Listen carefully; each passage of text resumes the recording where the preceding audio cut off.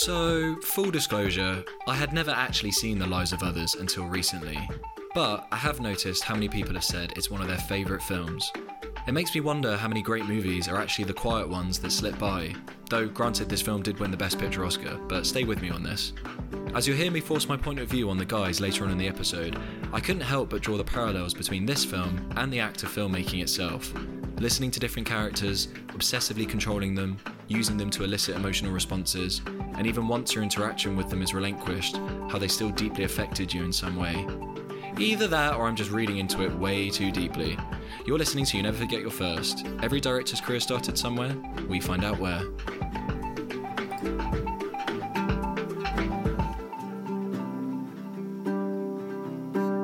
Well, hello. Welcome to You Never Forget Your First. It's a Sunday morning. It's snowing pretty hard outside. I think the weather might be telling us to stay in as well as the government. My name is Dom. I'm your host. I don't have a fancy intro for myself, but I do have one for our political correspondent, Louis. Hello. I should say BBC political correspondent, really. Other outlets are available. Analog man, Sparrow. Morning. And our resident European, all the way from Lithuania, who I have to say is a tiny bit hungover and may have compiled his hangovers during this lockdown weekend, Benas. Yes, all into one. Feeling the effects now. You consolidate all of your hangovers. You got to power through. I should have just called you hungover man, analog man, and political man. How is everyone doing? Yeah, good. Yeah, Pretty good. rough. Yeah. Fresh. And that's the end of the podcast. Is a legit blizzard going on outside, guys? This is podcasting weather, I would have to say. Yeah, it's remote podcasting weather, for sure. I think it would be a big test of our commitment to the pod if we were meeting up in person today. I was going to say, would you guys go through this blizzard to record an episode? Given that we don't have to, I Obviously. absolutely would, yeah. Political correspondent Louis weighs in on the subject. I'm thinking that the Back Hateful to Eight. you, Dom. The Hateful Eight. Yeah, you have to find a haberdashery to get out of the blizzard. That hopefully has 4 microphones and a soundproof setup. Yeah. I should mention, we were covered by Film Stories magazine in a cover piece as their British independent podcast recommendation of the week, I believe was the title. We made it. Wow. Yeah. I might listen to it then. Oh yes. Yeah. We've broken through the void. Yeah.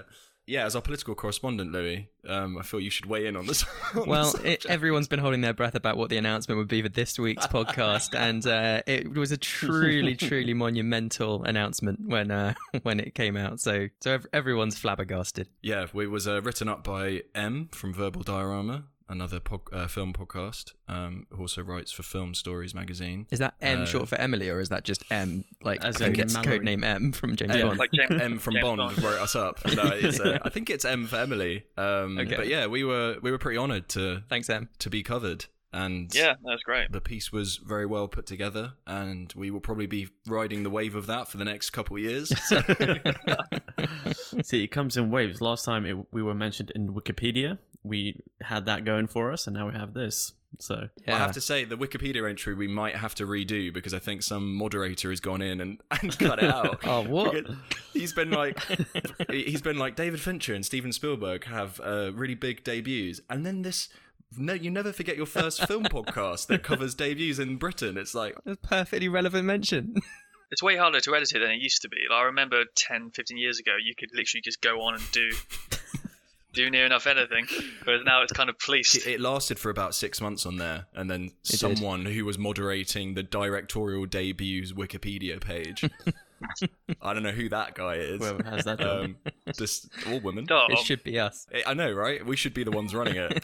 Such injustice. We have a question this week, which I threw to you guys just to see what everyone would throw at it. And the question that I came up with to give to all of you was, what actor is due a reconnaissance? I was then roasted in the WhatsApp chat by Benas for explaining what a reconnaissance was. So for anyone who doesn't know, I didn't know. and I will get roasted on audio as well. It is a reference to, I think it was coined by Matthew McConaughey himself. Was it?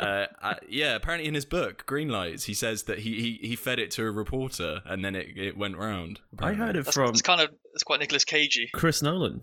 Because you have to mention Christopher Nolan every podcast episode. Sorry, who's that? Renaissance. First time I heard him mention it. So don't know. Okay. I mean, what you just said about McConaughey, that actually sounds like it could be true. So Yeah. Well, when he mentioned that in his book, I was like, yeah, this I think this adds up. Does Chris reference himself as the reason? Then he's like, it was all due to Interstellar. You have me to thank. he kind of started getting it around Mudwater, I think the film was, or Mud. Dallas Buyers. Mud. When was Dallas that? Buyers, Was yeah. that before I think Interstellar? Interstellar was the end of the reconnaissance, I think. end. Yeah, Well, I think haven't so. even explained what the reconnaissance even is yet. Basically, it's just a shorthand for when an actor reinvents their career. Presumably, it's weird, isn't it? It's someone who seems to be well known at some point, but has then disappeared from the limelight, rather than necessarily just an unknown actor suddenly becoming big. Yeah, no, because he did Mud, and he also did that TV show True Detective. Oh yeah, That was just We know when Ben Ass is really hungover when he can't remember True Detective. dude.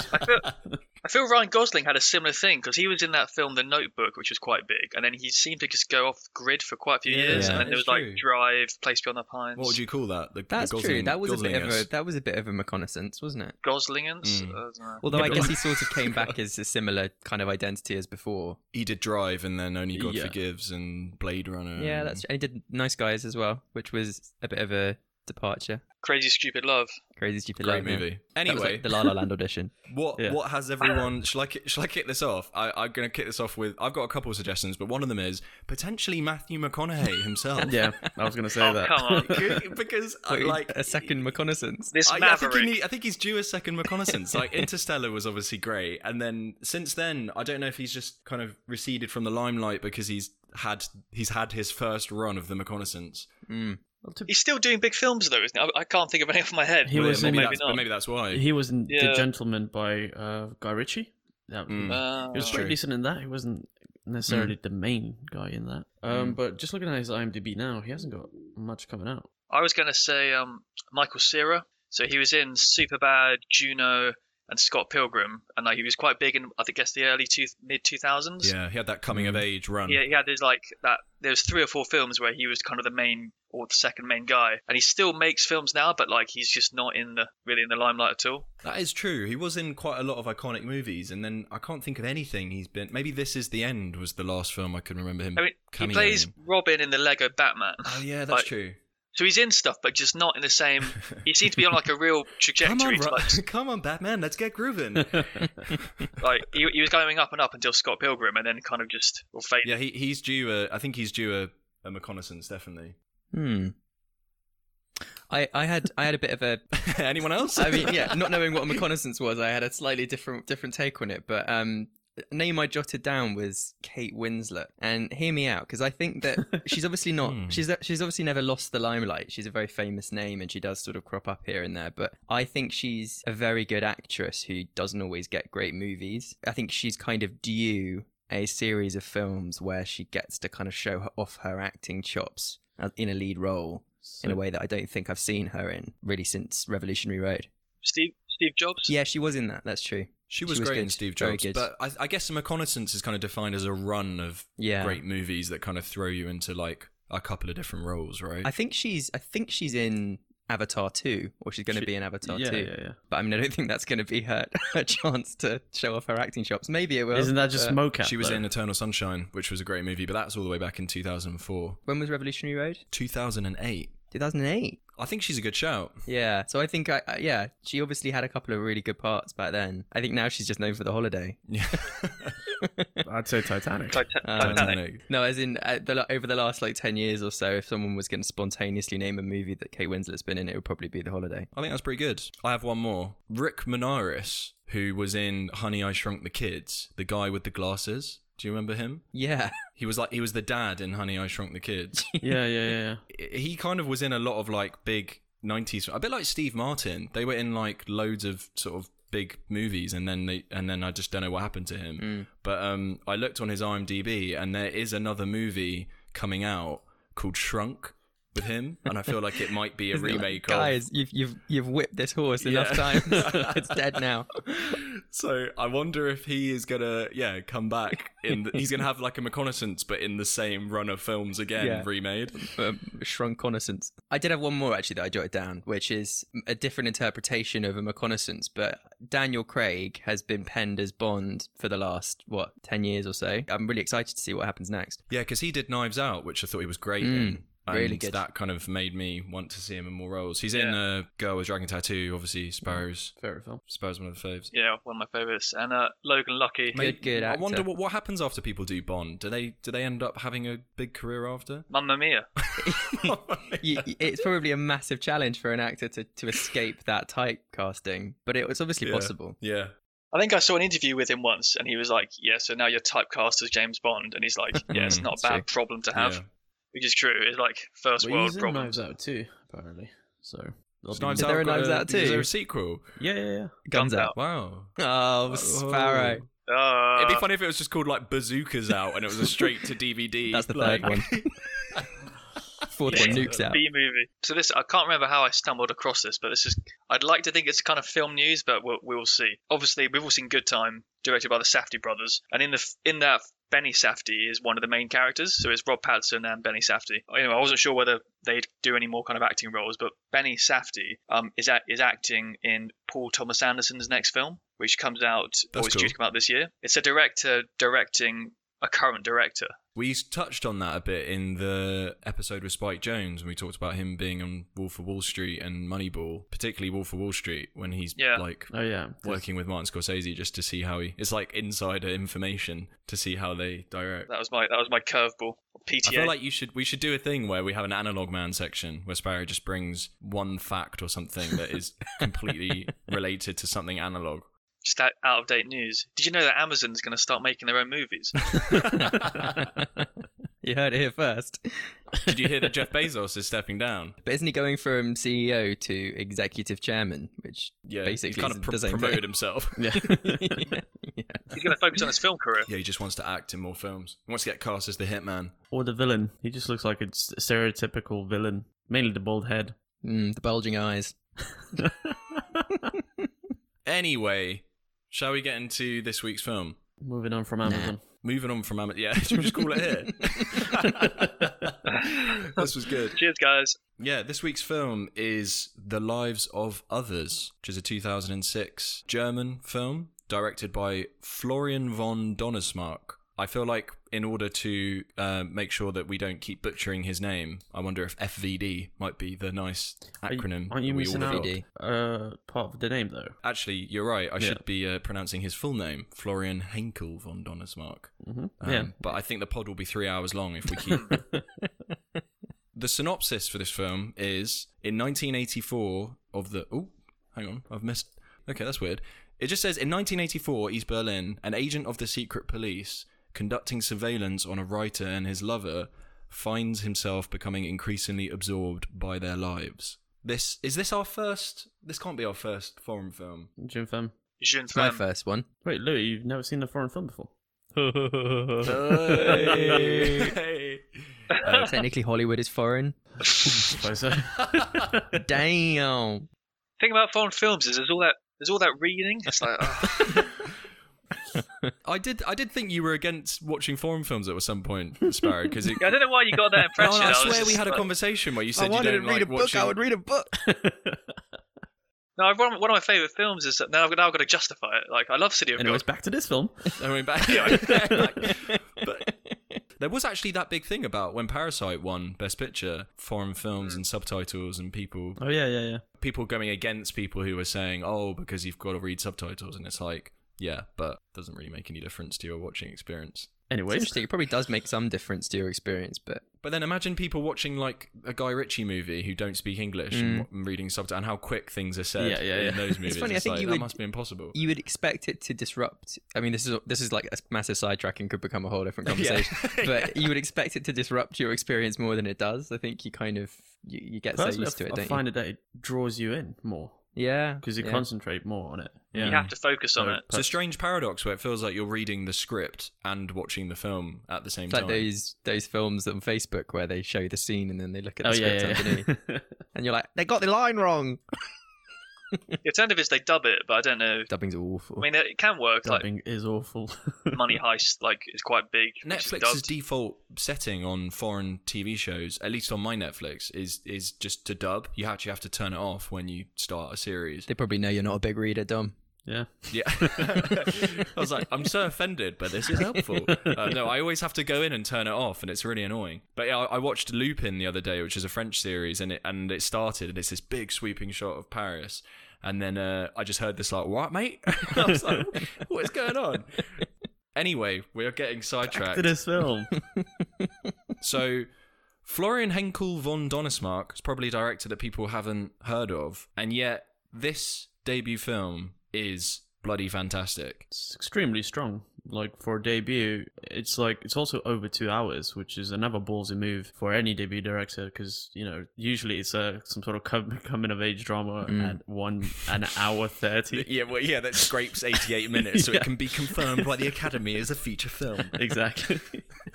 Whereas here, it's obviously the subject is obviously historic and a strong subject. Definitely, you don't really see those kind of debuts. It's a bit like Ryan Coogler doing Fruitvale Station. That was another very strong one. Again, due to topics usually picked by first-time directors. Usually it's like American Graffiti or some shit. Yeah, it's interesting you talk about the length. It feels like debuts that are long do tend to be quite strong, and it feels like it's because the director has really understood how to tell that story and what to actually fill it with. Yeah, sometimes you do have those directors that just scrape the money together to kind of make something, and that probably can't be like 2.5 hours. Yeah. But with this, you're right, because it's so historic and such a meaty subject, it feels like you do need that time. Yeah, it is interesting, this film. I'd heard from a lot of people very recently, randomly actually, that it was one of their favourite films, if not their favourite film. So I was really intrigued to watch it, and it definitely did not disappoint. But what I think is incredible is just it's kind of rare, I feel, to maybe watch a debut where you don't know the director or really any of the actors at all, and yet it delivers this amazing film. It feels like, maybe it's because we're choosing directors on the pod that are just well known, but it feels as if really had no idea who Florian was or where he came from or who any of these actors are. But when you start researching it, you realise, especially the main actor, Ulrich Mühe, probably butchered his name there, but he's a really well-known actor in Germany and had done loads of huge films. So yeah, it's that interesting thing where these names are bigger in other countries. It's just that you might not have heard of them in the country you're in. This is a random example, but for Infernal Affairs, like, so what Departed was based on, like, that film is huge. Like, I think it has like 3 sequels or some shit. But yeah, it does. Outside the Hong Kong film. Yeah. But outside of, like, in mainstream media or whatever, you don't really hear about it unless Quentin Tarantino or Scorsese kind of brings it up or some shit. So yeah, it's interesting how, like, as Hollywood is the system that we all watch, but there's obviously, you have Bollywood, you have European cinema, which are just massive, massive industries just by themselves.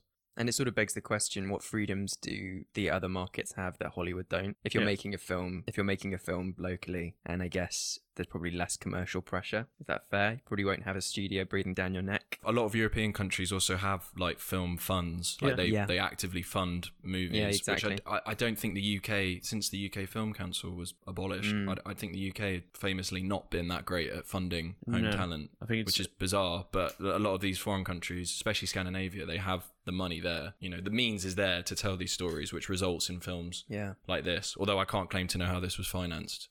To be fair, yeah. I think I've heard that one of the things the UK does to stimulate the industry is less about homegrown talent and more about production. So kind of supporting Hollywood production happening here by offering tax breaks. That's the big thing usually, hence why they come here and film here. But also you have the big studios here as well, Elstree Studios. So a lot of talent is just naturally just kind of like drawn towards here. But also kind of the budget for this film is like 2 million, right? Which again is pretty decent lump sum for a debut again. Which obviously was highly successful. It took 2 million German marks, yeah? Don't know.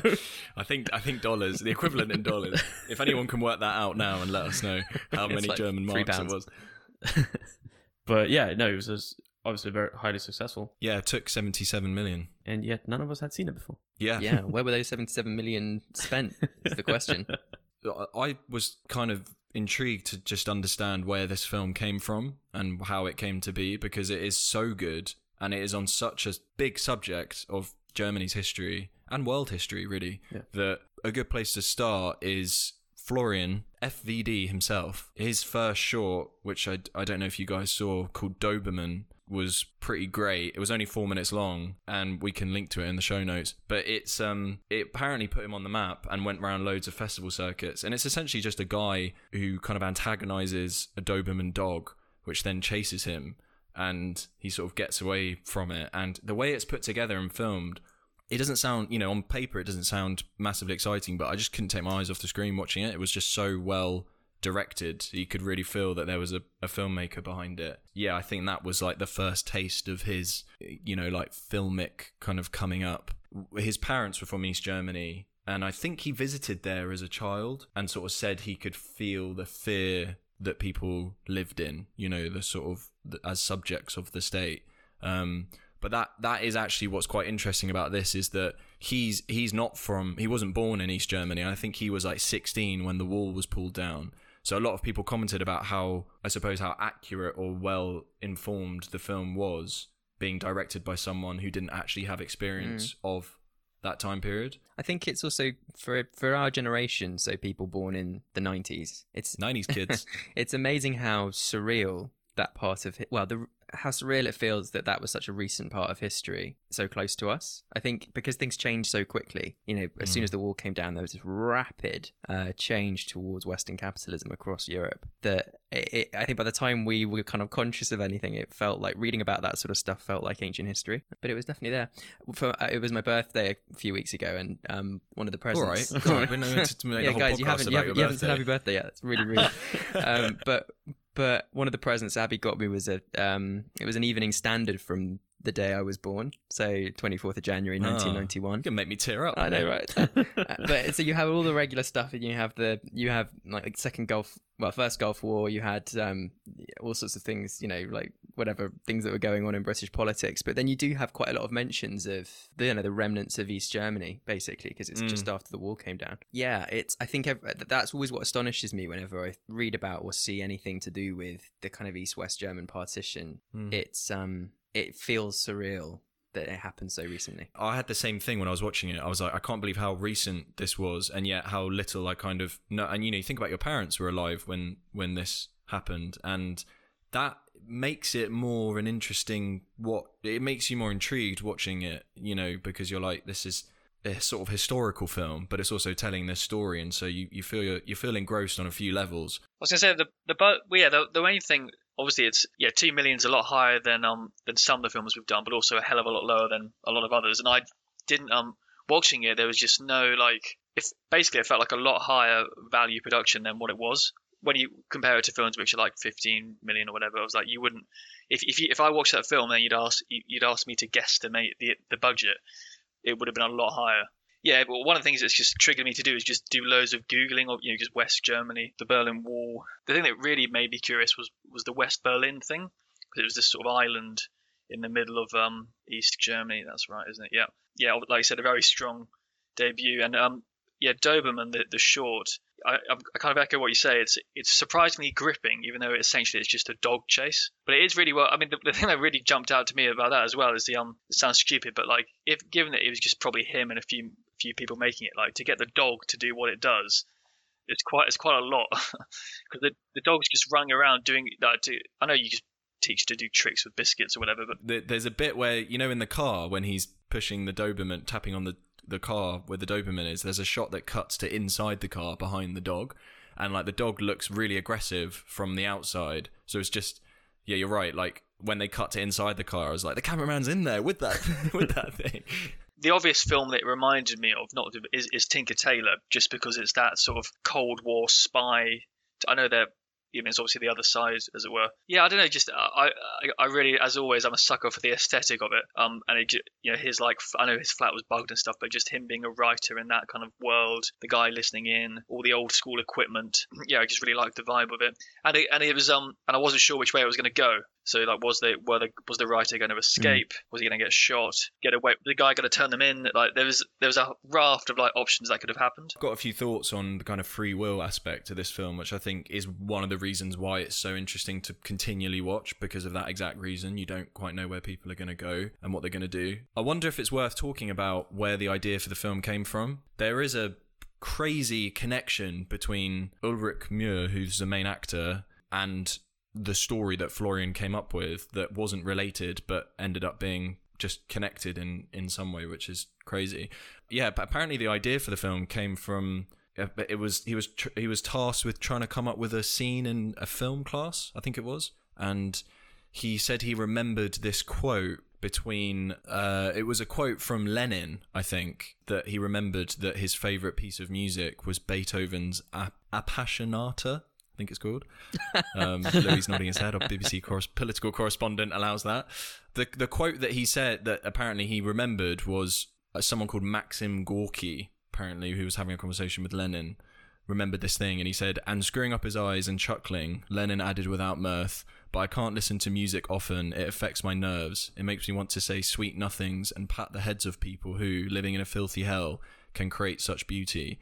But today we mustn't pat anyone on the head or we'll get our hand bitten off. We've got to hit them on the heads, hit them without mercy, though in the ideal we are against doing any violence to people. It's a hellishly difficult office. And he said that thinking about that, he suddenly imagined this image of a man sitting in a darkened grey room with headphones on, listening in to, his enemy of the state, but hearing this kind of beautiful music that touches him. I think, like, of all the places that an idea can come from for a first, as we've kind of discussed over over 33 episodes now, that image is so clear. It is so crystal clear, and it is the heart of the film. That image and that juxtaposition of this person is meant to be, I'm meant to be against this person, but I'm being emotionally affected by what they're doing, is the heart of the movie, and that's the engine that keeps the whole thing going. And I thought that was just such an interesting place to have started, because I think it would only be an upwards journey from there, with that kind of script and story. There's that scene in the film where he's playing the music, and I think he says something like the reason why Lenin couldn't listen to this was he wouldn't be able to finish the revolution if he heard it all the way through. Yeah. It's a good line. The connection of art and the purpose it has, and the way it can affect people, and should it be stamped out? I think is the question that the movie asks to some degree. Yeah, I suppose it's kind of like, political idealism at what price, right? That's kind of the moral of the story. One of the things that's really quite sophisticated about this story is how I think it divorces the issue of kind of socialism from the issue of a corrupt state. Because if you look at the beginning of the film, you're introduced to a few different characters who are within the establishment, within the Stasi and within the organization. And the only one among them who is a kind of purist socialist, who is purely doing it in order to benefit the USSR and the GDR, is that what they called it, was, what's his name, the guy who, the sort of lead surveillance. Weisler. And that's the only reason he's doing it. He's it's sort of alien to him that he would ever do anything to curry favour with people in authority or get on the good side of the Minister for Culture or anything like that. He's purely just doing it because he has that sort of firm belief in his job purpose. Whereas every other character in the establishment is actually much more what we've come to know as the kind of corrupt state of the USSR and the GDR, which is actually the abuse of power. And it's not really there's no political idealism left in it. And it's quite interesting that, I don't know, the one person who is actually trying to pursue a political ideal rather than just playing politics with people is the person who is also open to the kind of humanity of the opposition, of the people that he's trying to prosecute, trying to stop. Which kind of, I don't know, that raises an interesting point to me around how, I don't know, if you could put yourself into Lenin's brain, there was kind of romance in. There was kind of romance and positivity and optimism behind the original intention of a socialist future, right? It wasn't just about power. It wasn't just about establishing oneself as the kind of as the leader among men. It was about trying to create a better world, but that had been so corrupted by 1986 that it was no longer about that for most people. It was just about individual power and currying favor with the powerful. Because that becomes the defining difference between Weisler and his kind of colleague. They sort of switch, don't they? Because Weisler's quite like, he's actually the original guy that says Dreyer, is it? Who's the artist? Who is Georg Dreimann. He's the one who says, we should survey him. This puts him under surveillance, even though his friend actually says, Grubitz, that's the guy's name, says to not. But then obviously they kind of switch places throughout the film. I mean, it's quite telling at the beginning when you're introduced to Weisner in the classroom, where he's explaining why he has to horribly interrogate people. He doesn't say enemy of the state, he says enemy of socialism. Like I think he's got this alliance to the idealism, and I think in a way he has more in common with the artists that he's surveilling than you might originally think, because it's all about, I think he's got this dream of a better world, and everything he does is trying to reach that. But he sort of realizes throughout the film that that's not the side he's fighting for, that the people he's fighting for are actually completely corrupt.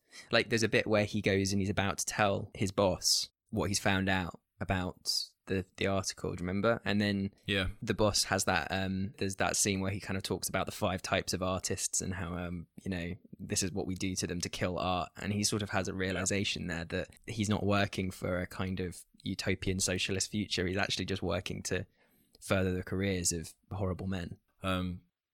Benas looks completely hungover with this heavy political chat. Yeah, no, I'm just letting you guys do your thing. I love the cross-cutting at the start of the film was something that I thought was such a genius idea. You know how it cross-cuts between the classroom where he's explaining how he's doing this and the actual interrogation that's going on. I just thought for a film that I imagine the challenge was, and I believe actually Ulrich, who is the main actor, Weisler, actually said this to Florian before they started filming, was how are you going to make someone sitting in a room with headphones on interesting as a film? And that is actually one of the ways, because a large majority of the latter part of the film is that. I think the way that it starts is just so interesting. Like we always talk about this with debuts, especially. It's like make the first 15 minutes of the film gripping, and people are going to stick with it afterwards wherever you go. And that I just thought that cross-cutting was so genius, so well edited. The way that you kind of were fed information through the different scenes, they're taking place in different timelines, and the way that he kind of comments and pauses the recording and then plays it, and then you go back into what it was. I just thought it was very sophisticated. And I think Sparrow and I were talking the other day, and Sparrow said something which I think is so true, is that this just doesn't feel like a first film. Yeah. This feels like a 5th film. Very mature. Yeah. It's incredible to think that that's a first-time director who's so confident in their direction and storytelling that they're able to go, right, from the off, we're going to cut timelines already. I was impressed. I was impressed. One thing I was this is more kind of just a question to the floor, and it might be that I missed something or it's just deliberately open-ended, but so obviously at the end, one of the other Stasi officers, like Grubitz, he's like, I know it was you. Like I can't prove it. You were clever. You covered your tracks and stuff, but I just know it was you. And then in light of that, he gets him kind of chucked out into the mailroom and stuff. But it's like if he knew it was him on essentially a hunch, but he was so confident that he actually ruined the guy's kind of career. But I was just like, were there any like clues that I've missed, or was it just purely a hunch? Because like, it's got to be quite a big hunch if you're going to like end a guy's career when you've got no proof. He does say, "I smell a writer behind this text," doesn't he? When they're talking at that turning point. Yeah, it's tricky. You wonder whether or not the Stasi methods that they were using on people, they were also effectively using on each other to suss each other out. Well, that's a real I mean, have you ever seen Death of Stalin, the Iannucci film? Deals with this. It deals with this exact same issue, but in a completely different way, right? It's kind of dark comedy. Yeah, the tone of that film looks quite different. Yeah, it's a dark comedy, but it's kind of the darkness of it is exactly the same theme, which is that you're not. It wasn't just kind of one-way surveillance of the state on the people. It was the culture of surveillance that were kind of cross-contaminated everybody, right? So no matter where you were in society, at what level, you weren't safe because everybody was kind of encouraged to surveil everybody else, and all you needed was suspicion. As long as there was suspicion, you weren't safe and you could be accused. That does actually, it's a fair point that Spire raises around, I don't know, possibly the believability maybe of that ending, in that if a senior Stasi officer had enough suspicion of somebody to ruin their career, I'm fairly sure they could have prosecuted them successfully. I don't think the lack of a typewriter would have meant that he would, I don't know, get off from the accusation. God. Yeah. And so you sort of think he could easily have just executed him, probably. I've talked about it a few times and not actually gone into detail, but the Ulrich Muir, this main actor, I'm butchering this pronunciation, I know I am, but I thought what was probably one of the most fascinating pieces of research that I've seen in debuts is just this crazy thing about how this actor, Ulrich, he is a big actor in Germany, but actually when the wall fell down and prior to the wall falling down, he was obviously an artist because he's an actor within Germany, and he was actually surveyed by the Stasi himself. So when he was coming up as an artist, and he actually he had suspicion that his girlfriend was monitoring him through the Stasi, and apparently there was a big public court battle. I'm not sure what the end of that was, but I think maybe the Stasi agent apparently came out and said that he'd made up a lot of stuff that his girlfriend had fed to him. So there was all this backstory to it. Essentially, he actually had his own Stasi files on himself that he brought to a meeting with FVD, and they had this whole conversation where he said, "How are you going to make this film? Because I've experienced some of this in real life. Like, what's your angle? What's your way of doing it?" And yeah, it was just interesting, the flip there, because he then plays a Stasi officer bringing humanity to that role and that character, and just an emotion, I think, which we'll get onto through his acting. Was he when he was being kind of surveyed by his girlfriend or not, or whatever, was he an actor at that point, or did he ever? Oh, okay, so, right. Yeah, he was. I mean, an actors are artists, so he was. Yeah. He was that. He was in that position.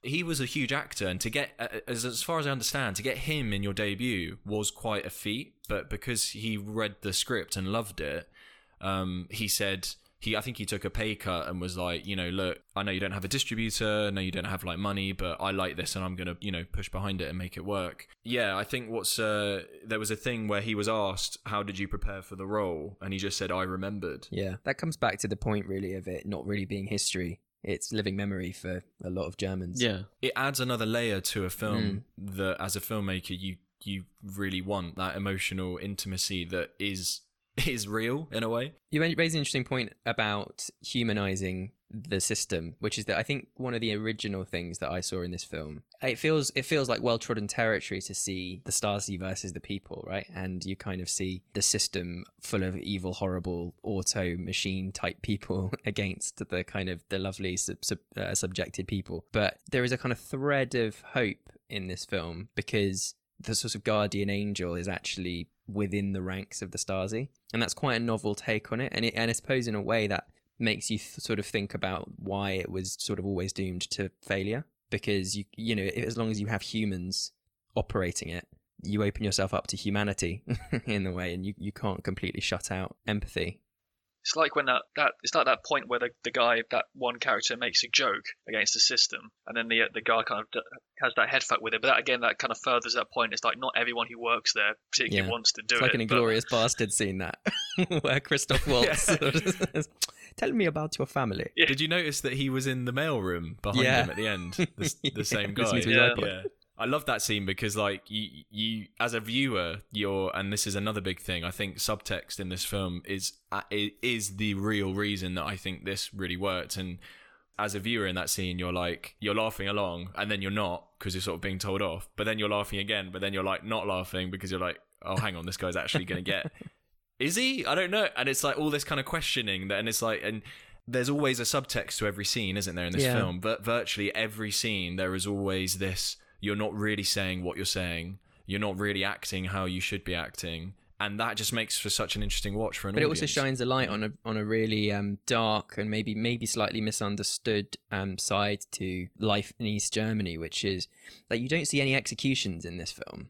You don't see any police brutality in this film. You don't see any torture really in this film. You see the worst thing you see is extended questioning, yeah, which is obviously horrible, but it sort of shows that the evil that causes is actually kind of secondary. It's not just a simple thing of violence against the people. It's creating an environment where people take their own lives, or an environment where art can't happen because people just stop writing because they're too scared of the repercussions. It makes you think about the kind of secondary effects of a police state. That is the one criticism of this film that I'm not even sure we'll be able to answer, but it showed the Stasi to be less brutal than maybe they were in real life, and it's hard to know where the line is. But one thing that you said about humanizing them, which I thought was interesting, was they wanted to film a scene at the memorial of the victims of the Stasi. That was where they wanted to do a scene. And the director of the memorial said, you can't film here because your film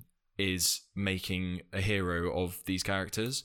And apparently FVD said, well, look at Schindler's List. They've managed to make a film that takes on this kind of subject, but in a way that's quite positive. And the director said, yeah, but that's Schindler. That's someone, you don't have a Schindler here. You have a Stasi officer. The boldness to add humanity to that role kind of links with this Ulrich actor, because apparently he did a speech when the wall fell down to like millions of people. So he was there the whole thing, which is just nuts, because like the way that he's connected to this film, even though he was not part of the writing process, as far as I understand, is kind of fascinating that they landed in a similar territory. Apparently during his speech, he did say, like, all of this turmoil that's going on, all this bad stuff, we should try and make something good of it. And it feels like that's imbued in his performance. I think also you have to try and understand it. I think part of understanding history is exploring the complexity of it, and that means not just writing it all off as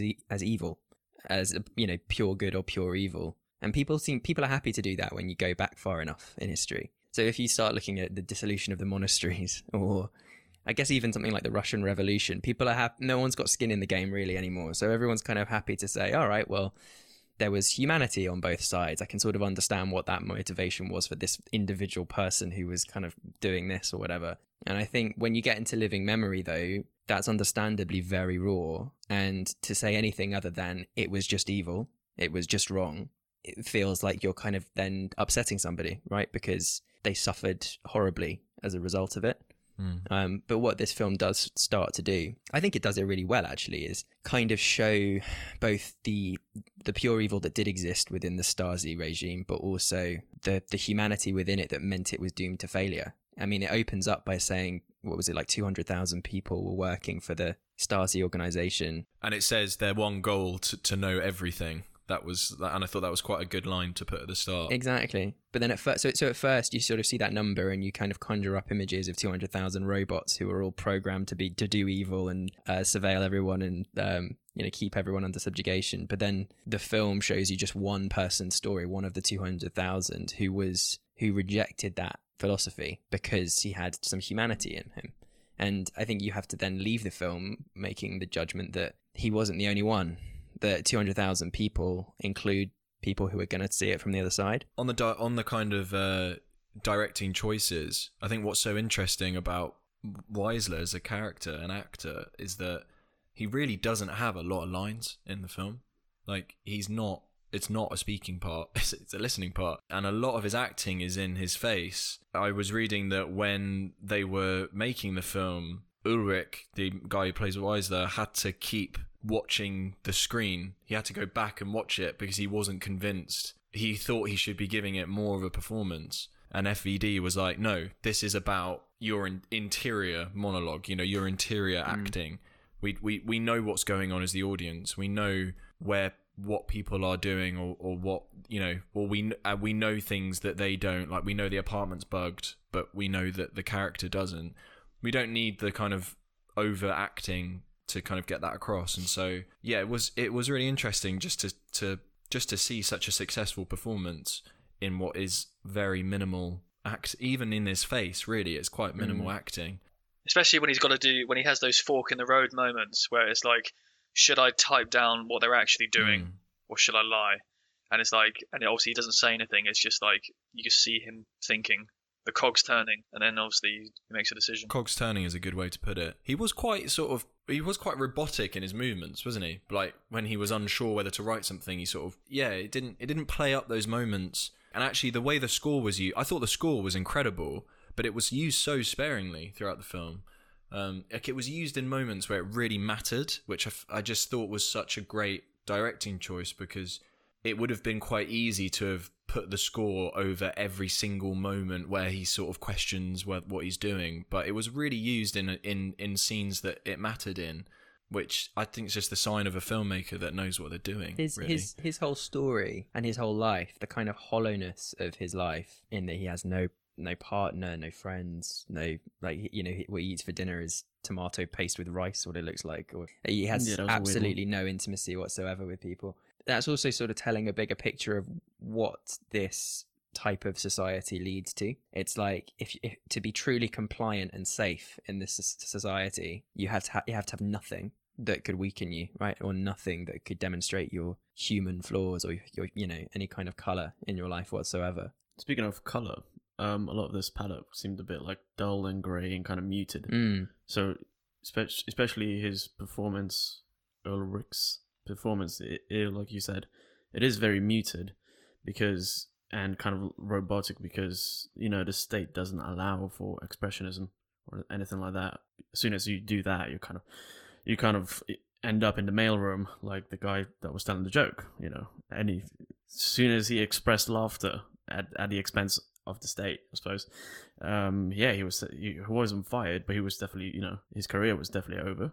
And this kind of when Louis is saying this kind of hollow existence, essentially, when the wall came down, these people kind of had no purpose anymore, because their whole life was about serving the state and serving socialism. Touched on at the end, that, isn't it? So the whole thing of like, prosecuting him on a hunch or not, I think it's worse even to kind of just dump him in the mailroom. Yeah, because his whole existence was like, I want to serve the state. Yeah. And now, you can't do it. So hence the whole thing about suicides as well there.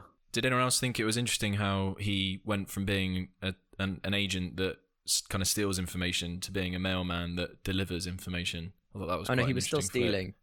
It was a steam. So the steam room is where they. No. What? But at the end, when he becomes, he's becomes a mailman, just posting. He's like become a mailman posting letters. Because he goes and posts loads of different letters. He goes from building to building with that thing, because he's just posting. Yeah, I just thought it was an interesting flip, like that he goes from stealing it to kind of delivering it to people. It almost feels like he goes from doing the wrong thing to the right. Maybe he's thing. still looking at the letters in his home. Yeah. Old Abbott's Die Hard. I can't believe I mentioned this, but it was written by FVD. So that merging of his point of view of it and the directing kind of resulted in quite a singular vision for the film. Like one of my favourite scenes is with the kid in the lift with the ball. Oh, yeah. When he's like, "What's the name of your ball?" The kid's like, "That's a weird question to answer," and it's like throws that kind of kids blatant observation in there. It's like the perfect character to kind of use for that scene, because it's like kids will just say what is on their mind. Is the turning point, isn't it? Because that's the first scene where you're like, he doesn't. Oh, maybe it's not all bad. That's a fork in the road. It's just so it's in a lift. It's so there's no music. It's not the Hollywood moment, but yet it is the Hollywood moment. He comes around to the kind of the humanity of it. Yeah. But it's in that. Yeah, it's like the kid's completely oblivious that in that one incident in the lift could destroy his own life. Because obviously, if he gives the name of his dad, then it's game over. But the fact it's a kid means he also won't get told on as well. The theatre correspondent in the room, a shout out to a very famous play. This is going back to my my French A level, no less. But Albert Camus. Have you ever heard of a play called Les Justes? I think that's why you're the theatre correspondent. Yeah. Well, it's a play about I think it's 3 revolutionaries in the Russian set during the Russian Revolution, or even earlier, I think, like 1905 or something, and they are plotting to assassinate a kind of archduke or a grand duke or something who's to try and bring down the regime, And the whole play actually takes place around this kind of fierce debate that starts around whether the end justifies the means. I think, I'm trying to remember it now, but I think that spoiler alert, I think that what they kind of learn quite early on is that in order to achieve their aims, they'll have to kill innocent people. And that will have to include women and children and all that kind of stuff. And so this big debate kind of rages, and you start to see it built around these two characters, one of whom is an absolute zealot for the cause and thinks that whatever we have to do, including killing innocent people to get there, is justified because there is a higher purpose of achieving this kind of utopia that socialism will bring. And then on the other hand, you have this other character, I can't remember his name, but he's much more of a poet, interestingly. He's an artist who is just as dedicated to the cause of creating this utopian future, but thinks that if you have to do certain things to get there, if you have to wade through evil to get there, then you've totally lost the ideal already. So there's no point in doing it.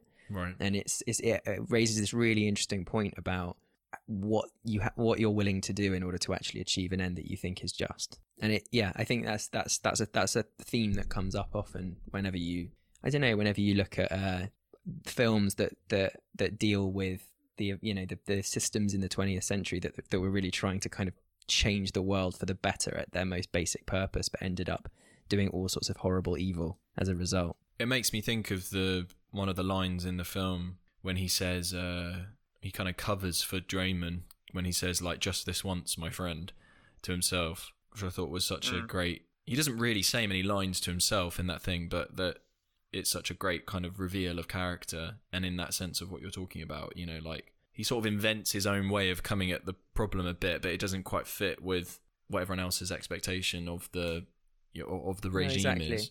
I mean, it always just has to come back to this point of you this many people don't do that sort of thing without believing that it's actually for a good cause, and I think that's quite key to Weissner's character. He is genuinely driven by the zeal of thinking that he's making the world a better place, and has to come to terms with the fact that that's no longer true, or at least that it's not worth. It's the end that don't justify the means. It's not worth doing this much to get there. I guess it segues into the end a bit. I thought the last line of the film when he says, "No, it's for me," with the book was just so well done, and he sort of gets his own.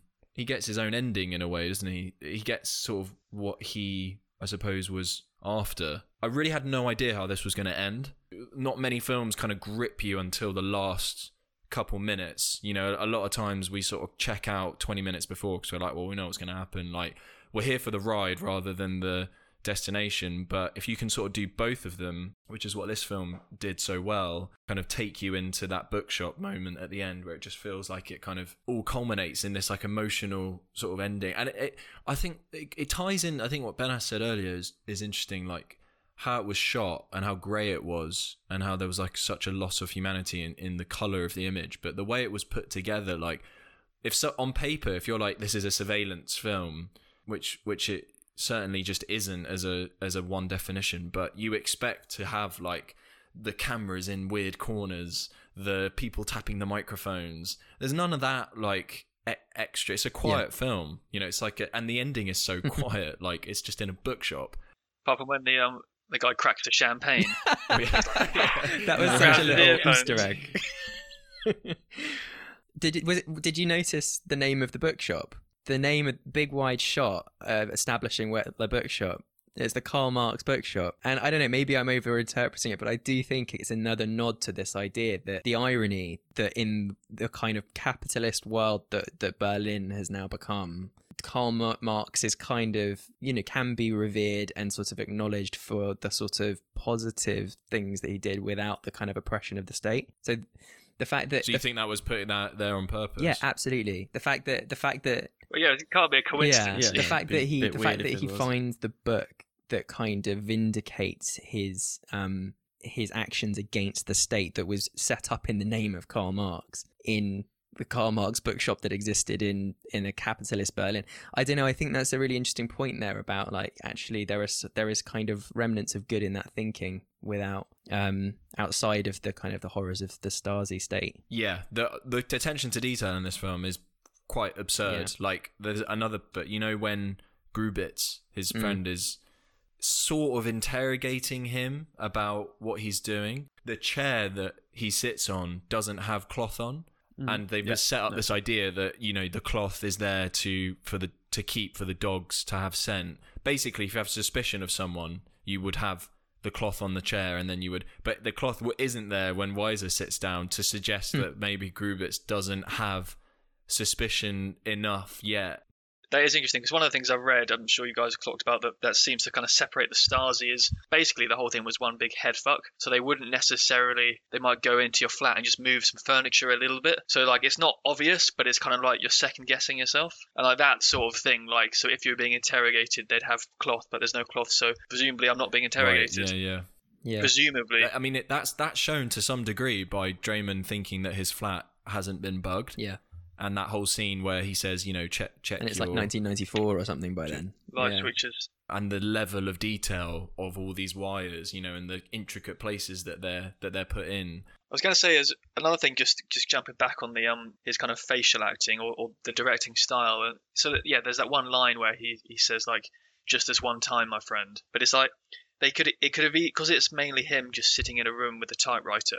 It could have easily had loads of like dialogue to himself. He's like, "Oh, not sure about." You could have just said stuff aloud, and it would have. I think it really would have cheapened it. Whereas obviously what they do is that there's the odd line. They're used sparingly. It raises that point where it's like, you may well have someone who's financing the film or above you be like, "No, we must put lines into this scene," and it's like the jump to make is that, like, by not doing it, you are asking the audience to fill in the blanks, and therefore you are becoming more engaged with the film, because you're going, maybe he says just this once, my friend, was such a short line, but it was so well delivered. It said so much about his character, you know, in a couple of words, that you almost don't need to have all those other lines. But I think a lesser filmmaker would have had, I'm sure, loads of rushes where people would have been saying stuff. It would have been an easy trap to fall into, I think. I mean, the fact that they made it work when a lot of the film is him just listening in. I mean, a lot of the film is just what we're doing on Squadcast right now. Yeah, pretty much. But you know, it's like it's so. Yeah, exactly. Yeah, we've actually done 2 films back to back. People listening kind of to think, audio based, haven't we? Even minor characters in the film are treated with that level of intricacy. Like we talked about the joke in the cafeteria. That's, you know, that one character appears in the mailroom briefly at the end, but that he is a minor character, but it's that scene is treated with such, you know, the same importance as every other scene in the film. It's like so well put together and shot, and you know, even the woman who's looking through her keyhole, the neighbor. And then, you know, it's like then she has this dilemma where it's like, does she say anything because her daughter's university place might get revoked, and then later on, when she's helping him do his tie, she's sort of admittedly like, "I just want to get out of here. I don't want to be a part of this." And it's like, it's these, you know, there's an importance of the minor characters that is just, it adds that texture to the film that makes it real. Yeah. It kind of scales the fear as well. It doesn't make it feel like they're just investigating a select few people who have to fear the state. It sort of gives you this sense that everybody's, even if they're not directly under investigation themselves, everyone's driven by fear and suspicion. I found it so unnerving how empty the streets were in all the shots. Yeah. Like there is just no one around at any point. There's a really funny but really dark bit in The Death of Stalin towards the beginning, actually, where they sort of go out on their nightly run. So this, so basically it's like the secret police kind of come and they get a list of all the people that they're going to sort of disturb that night. There's no reason why, there's no accusation. They just basically say, "Yeah, go get these and bring them in." And it's such a kind of, you get a sense of the routineness of it. It's like every night we put a load of people on a list, and then we kind of go and knock on doors in the middle of the night, drag them out in their pajamas and line them up against a wall, and then start interrogating them, you know, for the next few days. And I think that gives you the sense of how everybody going to bed wondered whether that was the night that they were going to get a knock on their door. And I think has a similar, that's what the kind of empty streets give you a similar effect of in this film, right? Where you just sort of think everybody's cowering inside, kind of waiting to be brought in. I think that's what the DP said. He said that when they talked about how they were going to approach the film, he said everything just took place inside. Like everything was indoors, you know, and if it was outdoors, it was at a memorial or somewhere where it was very sort of open, so you could have a private conversation to some degree. And when you're outside, everything feels very purposeful. Like, I'm just going to the shop. I'm just going, there's no kind of, you can't just loiter because you basically just get asked, like, what are you doing? I think I've mentioned this a few times with a couple of debuts, and it might just, I feel like every time I talk about it, it might just be complete looking into stuff the wrong way. But I do feel like with a lot of debuts, there is this connection to the act of filmmaking. There's a kind of commentary on filmmaking, and I don't think it was intentional here. I just thought it was worth mentioning that there's a likeness to how him listening in to these characters. A lot of writers talk about how they sort of listen to their characters, right? There's like a certain level of, some people approach writing like that, and the characters kind of talk and then they come up with these storylines. But just the way that he's listening to people and then sort of actively nudging their lives in certain ways to get a result that he wants, there's a likeness to kind of directing there, writing, directing and filmmaking, in that you're sort of controlling the lives and the outcome, the emotional outcome of what you want the scene to be. I just thought there was a kind of an interesting connection there. Absolutely, because you have, obviously with films, there's obviously director lead and stuff, but the scene that comes up right now in my head when you mentioned it is the one where he's crossing the wires to get the bell, doorbell, and that's how he kind of obviously finds out about her I don't know, cheating on him or whatever. But this complete outcome of distrust, like he can't, there's no one kind of to trust him. Yeah. He actually says, like, time for some truth, my friend, or something. Some bitter truth or some stuff. That's such a great scene. It's a really good example that it's like elicit the outcome that you want. Yeah, no, yeah, it's not. He's not directly. It's the nudge. It's the kind of subtle nudging. The guy's almost subtly pulling the strings. I don't know if anyone else saw, but it was quite sad. Ulrich Muir died the year after this was. No, I didn't know that. Stomach ulcer. Yeah, or cancer. Yeah, he passed away, and there was an article recently with FVD remembering him and sort of reminiscing about the other roles that this would have taken him onto, because this ended up winning the best foreign language film at the Oscars, right, in 2007, I think it must have been. If it was a 2000, or maybe 2006, if it was a 2006 film. Pretty strong year, by the way, for that. There was Pan's Labyrinth was in there. Really? Apparently, Guillermo del Toro and FVD both said, if you win, I would be happy to lose to you, kind of thing, back sure and forth. Yeah, well, yeah, exactly. You have it. You totally deserve it. Yeah. Yeah, won the Oscar, and it was nominated for like 11 German film awards, which is like, Germany, I think, is one of the biggest kind of awarding things in Germany. So it didn't go under the radar as a film when it came out. It definitely had that recognition. But there's a video from the Oscars, and you can see Ulrich sitting there when it's announced, and he just looks so different to how he does in the film. Like, he just looks so frail.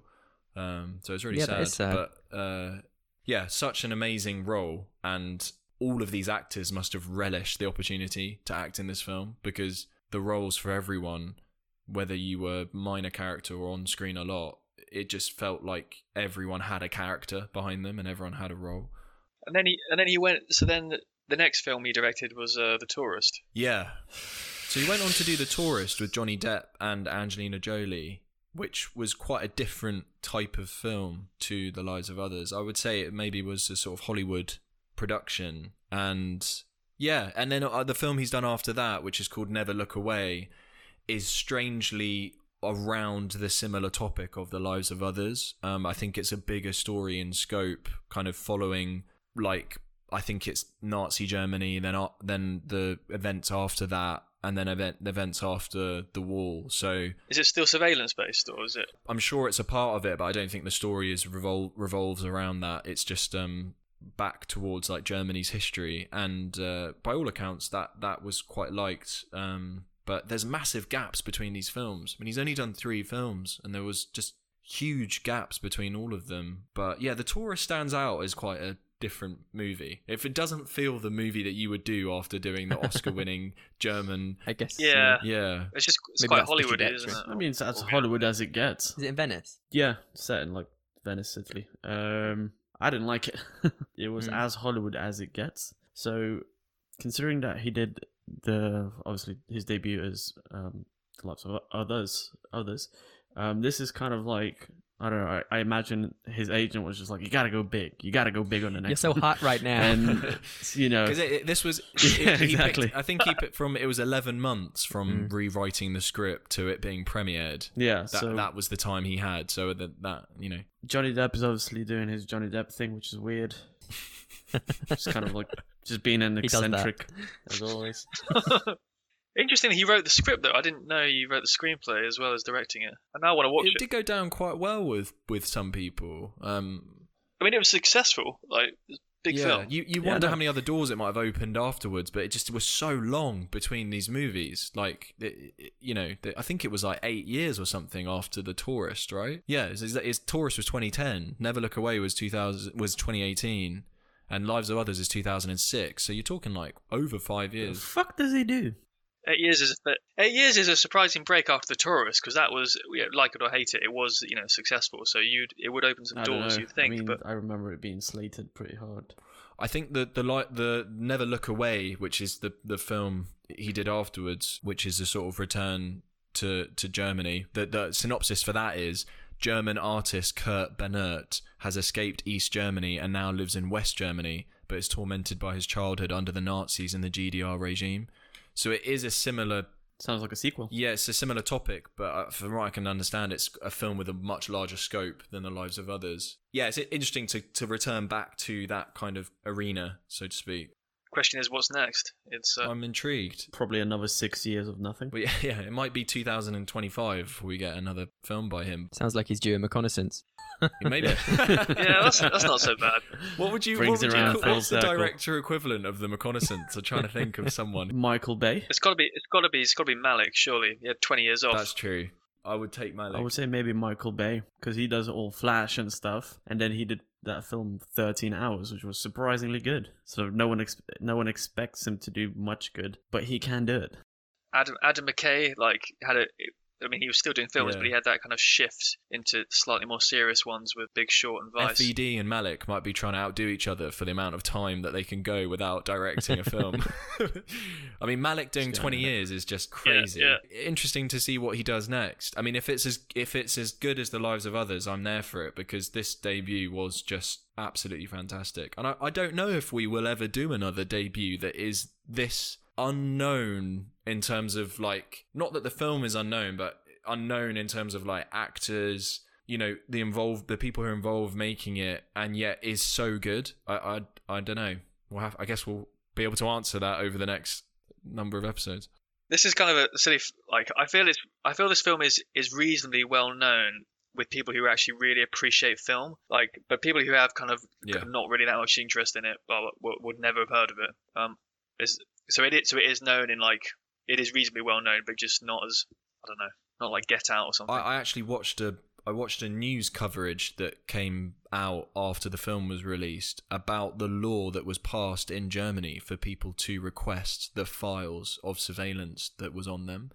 I thought it was quite interesting in the film when he went and requested for the file. I had no idea that you could do that in real life. And it was all there still as well. You'd think it might have been destroyed. Also, interestingly, I can't remember what they called it, but they said it was a memorial and research centre, or a memorial and archive or something. And it reveals a lot about the way that Germany memorialises this period of history. It's not just a case of remembering, it's sort of a case of trying to make amends by making all of that available to people. Not to hammer the metaphor of filmmaking, but like the fact that it's almost like a script for your life, right? Like, I mean, it's literally a script. I mean, cool. Yeah.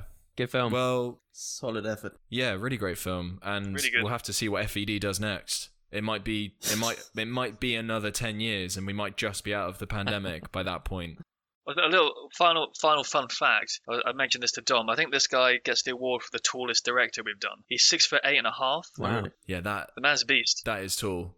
And that's the end of the podcast. That is the end of the podcast. Yeah, that actually is the end of the podcast. Yeah. All right, guys. Well, it is goodbye from Analog Man, Sparrow. See you guys. It is goodbye from Hungover Man, Bennett. See ya. And it's goodbye from Politics Man, Louis. Bye-bye now. And it's goodbye from Doberman.